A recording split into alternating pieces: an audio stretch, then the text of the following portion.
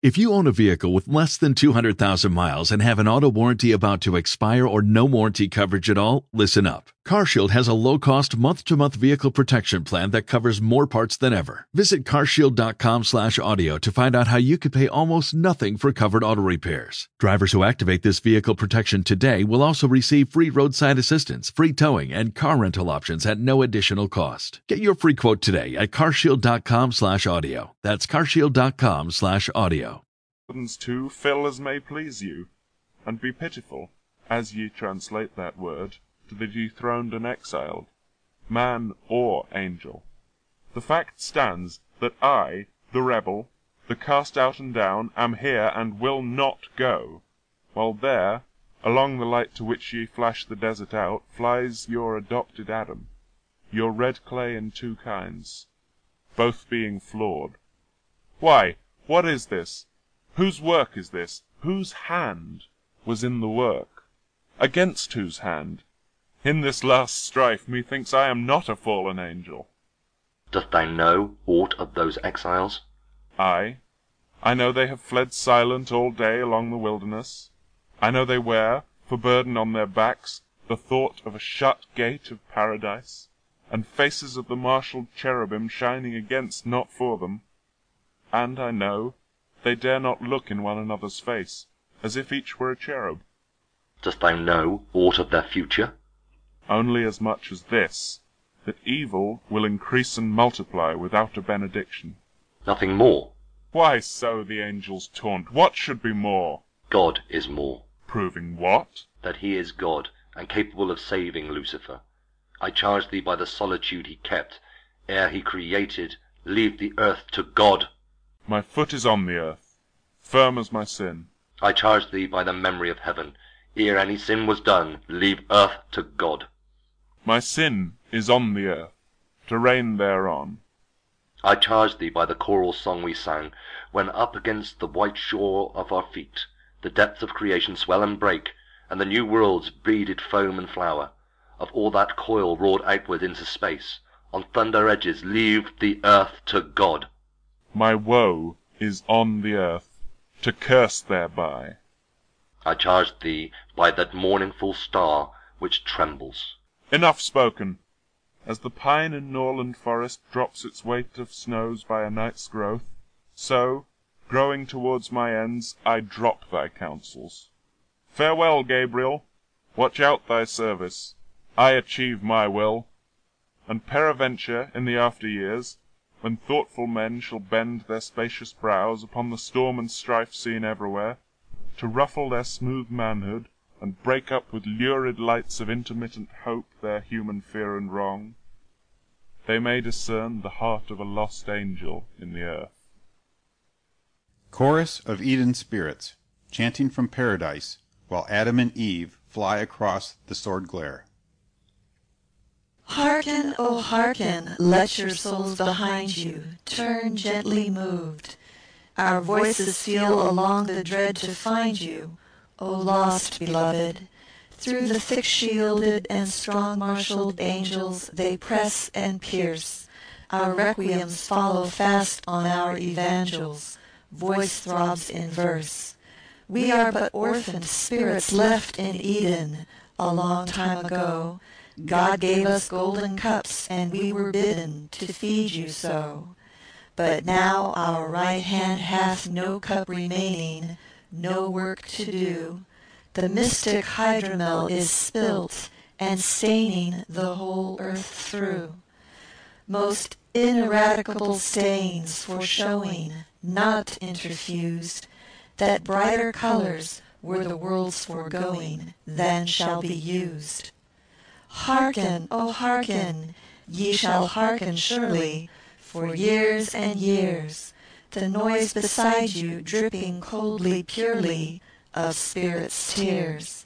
The yearning to a beautiful denied you shall strain your powers. Ideal sweetnesses shall overglide you, resumed from ours. In all your music our pathetic minor your ears shall cross, and all good gifts shall mind you of diviner, with sense of loss. We shall be near you in your poet languors, and wild extremes, what time ye vex the desert with vain angers, or mock with dreams, and when upon you, weary after roaming, death's seal is put, by the foregone ye shall discern the coming, through eyelids shut. Hark! The Eden trees are stirring, soft and solemn in your hearing. Oak and linden, palm and fir, tamarask and juniper, each still throbbing in vibration since that crowning of creation, when the God-breath spake abroad, "Let us make man like to God." And the pine stood quivering as the awful word went by, like a vibrant music string, stretched from mountain peak to sky. And the platen did expand, slow and gradual, branch and head, and the cedar's strong black shade fluttered brokenly and grand. Grove and wood were swept aslant in emotion jubilant. Which divine impulsion cleaves in dim movements to the leaves, dropped and lifted, in the sunlight greenly sifted, in the sunlight and the moonlight, greenly sifted through the trees. Ever wave the Eden trees, in the nightlight and the moonlight, with a ruffling of green branches, shaded off to resonances, never stirred by rain or breeze. Fare ye well, farewell! The sylvan sounds, no longer audible, expire at Eden's door. Each footstep of your treading treads out some murmur which ye heard before. Farewell, the trees of Eden, ye shall hear nevermore.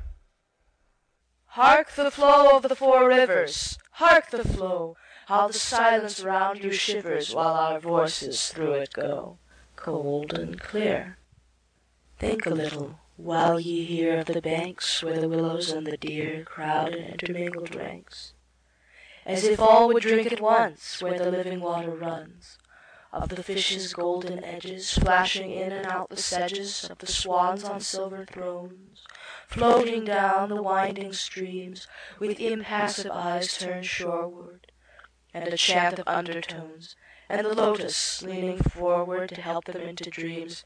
Fare ye well, farewell! The river sounds no longer audible expire at Eden's door. Each footstep of your treading treads out some murmur which ye heard before.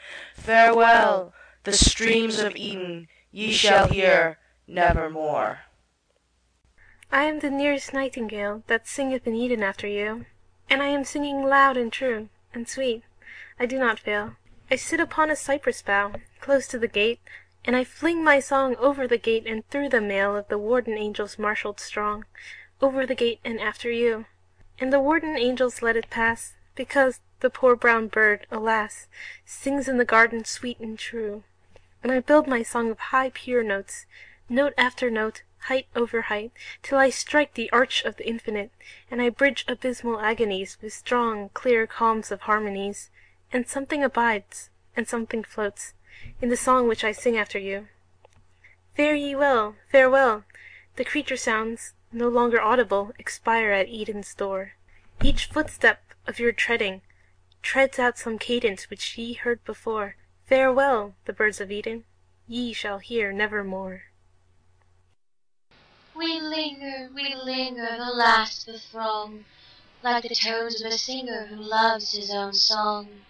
We are spirit aromas of blossom and bloom. We call your thoughts home as ye breathe our perfume. To the amaranth splendor of fire on the slopes, to the lily bells tender and gray heliotropes, to the poppy plains keepings that dream, breath, and bleed that the angels their stepping grew whiter to see, to the nooks that with Molly ye jested one day in, till your smile waxed too holy and left your lips praying, to the rose in the bower place that dripped o'er you sleeping, to the asphodel flower place ye walked ankle deep in. We pluck at your lament, we stroke down your hair, we faint in our lament and pine into air. Fare ye well, farewell! The Eden scents no longer sensible expire at Eden's door. Each footstep of your treading treads out some fragrance which ye knew before. Farewell! The flowers of Eden ye shall smell nevermore. There is silence.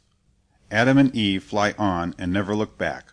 Only a colossal shadow, as of the dark angel passing quickly, is cast upon the sword glare. End of Scene 1.